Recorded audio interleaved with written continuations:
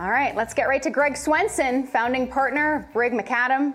Greg, you know, I was talking with Ben about this move lower in the markets that we've seen. Not necessarily a huge surprise given the impressive run-up that we saw last week. But I think the big question at this point is, have we seen the bottom at least? What's your take? Yeah, Caroline, I think Ben was right. It was definitely an opportunity to have a bit of a correction after a nice rally last week after 5 really difficult weeks. So we might not have seen the bottom yet. You're going to see these little these dips like we had for a few months, and then that really look like buying opportunities. And then when there's just too much, you see a little bit of a sell off and some profit taking. It's natural.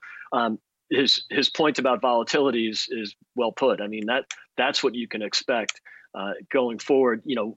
Whether it's Ukraine, inflation, the Fed, you're going to see more volatility. We were spoiled when the VIX was in the settled into the teens last year, and I just don't think you'll see that. And if you do, it's an opportunity to buy it. So I think he brought up some good points. It's really also about economic growth now, because one thing that we really baked into the formula last year was a strong economy in spite of the headwinds from excess government spending or the Fed. But I think you could count on corporate earnings and you could count on GDP growth. That's not really necessarily an assumption at this point. So does that mean you're starting to think about stagflation, a recession? What is the biggest risk to the market right now? Well, yeah, I think there is an elevated risk for a recession. It's not necessarily going to happen, but I think it's much more of a risk at this point. I think you can count on stagflation. You're surely going to see GDP growth, somewhat, at or below GDP potential, coming in. And I think the street consensus, is now dipping below 3% in most places, and even the Fed is suggesting that. So you're surely not going to see the robust GDP growth that you've had since May of 2020 and all through 2021. But I think so yes, stagflation is here, or it will be in the next quarter or two, and recession there's a more elevated risk of recession, and so I'm being a lot more defensive. I'm looking at traditionally defensive sectors: energy, healthcare, utilities, staples, the usual, but also, if you can, invest in real assets and infrastructure, especially infrastructure that's inflation protected, because one thing that you can count on, in addition to volatility, is that inflation is here. It was not transitory. I'm glad they packed that word on the ash heap of history. But I think we can expect, inflation to continue, even if it's not 7%.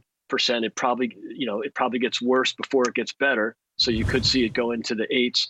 But even if it comes down, it's still going to be well above the Fed's target. So real assets, real rates will still be dramatically negative in spite of what the Fed said today. So you like defensive stocks, infrastructure, but at this point, Greg, are you more likely to buy the dips or sell the rallies? I'm more likely to sell the rallies. I think overall I'm defensive. I like a big cash position right now. If I am investing, it's going to be in gold, Bitcoin, defensive stocks. But I'm looking at opportunities to take profits, especially on the big winners.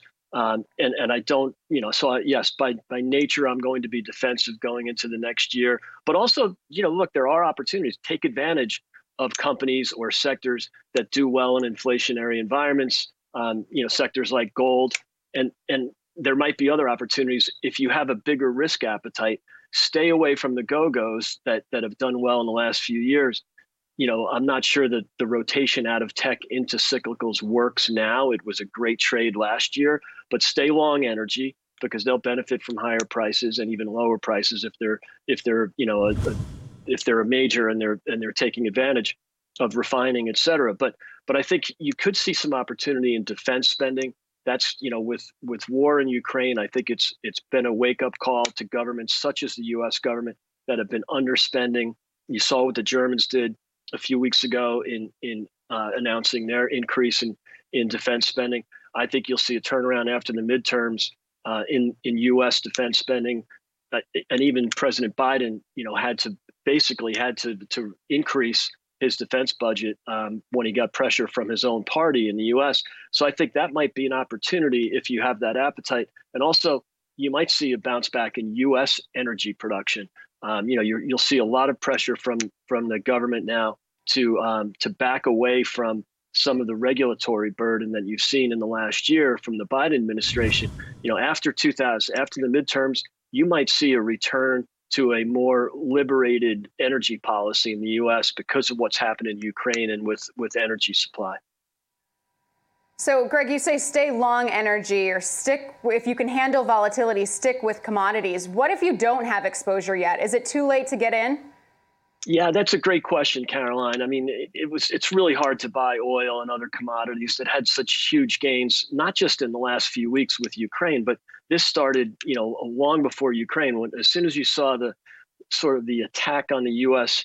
energy industry last year, you shouldn't be surprised that oil rallied so much. And obviously, when you print more dollars, it's very, it's inflationary. So with the money printing, you usually get higher oil prices. It's a monetary phenomenon. So it's really hard to buy the commodities after this big rally, but you can still get exposure by buying some of the majors who not only pump oil and gas, but they also refine, and they also have layered into alternative energy. You're seeing that especially with the European majors. So I wouldn't necessarily buy commodities, but you can buy assets that have exposure to commodities. I mentioned infrastructure earlier. If LNG infrastructure, for example, that is a huge issue now as we're seeing the concerns coming from Europe about natural gas supply. So you can buy infrastructure that's related to energy without actually buying commodities. But LNG infrastructure, anything to do with logistics and transportation right now, it's inflation protected, quite naturally, because you can adjust prices. Even asset classes here in Europe and in Africa, like social housing, which continues to be an important issue, but also has fantastic inflation protection because the rates that are paid adjust annually with CPI.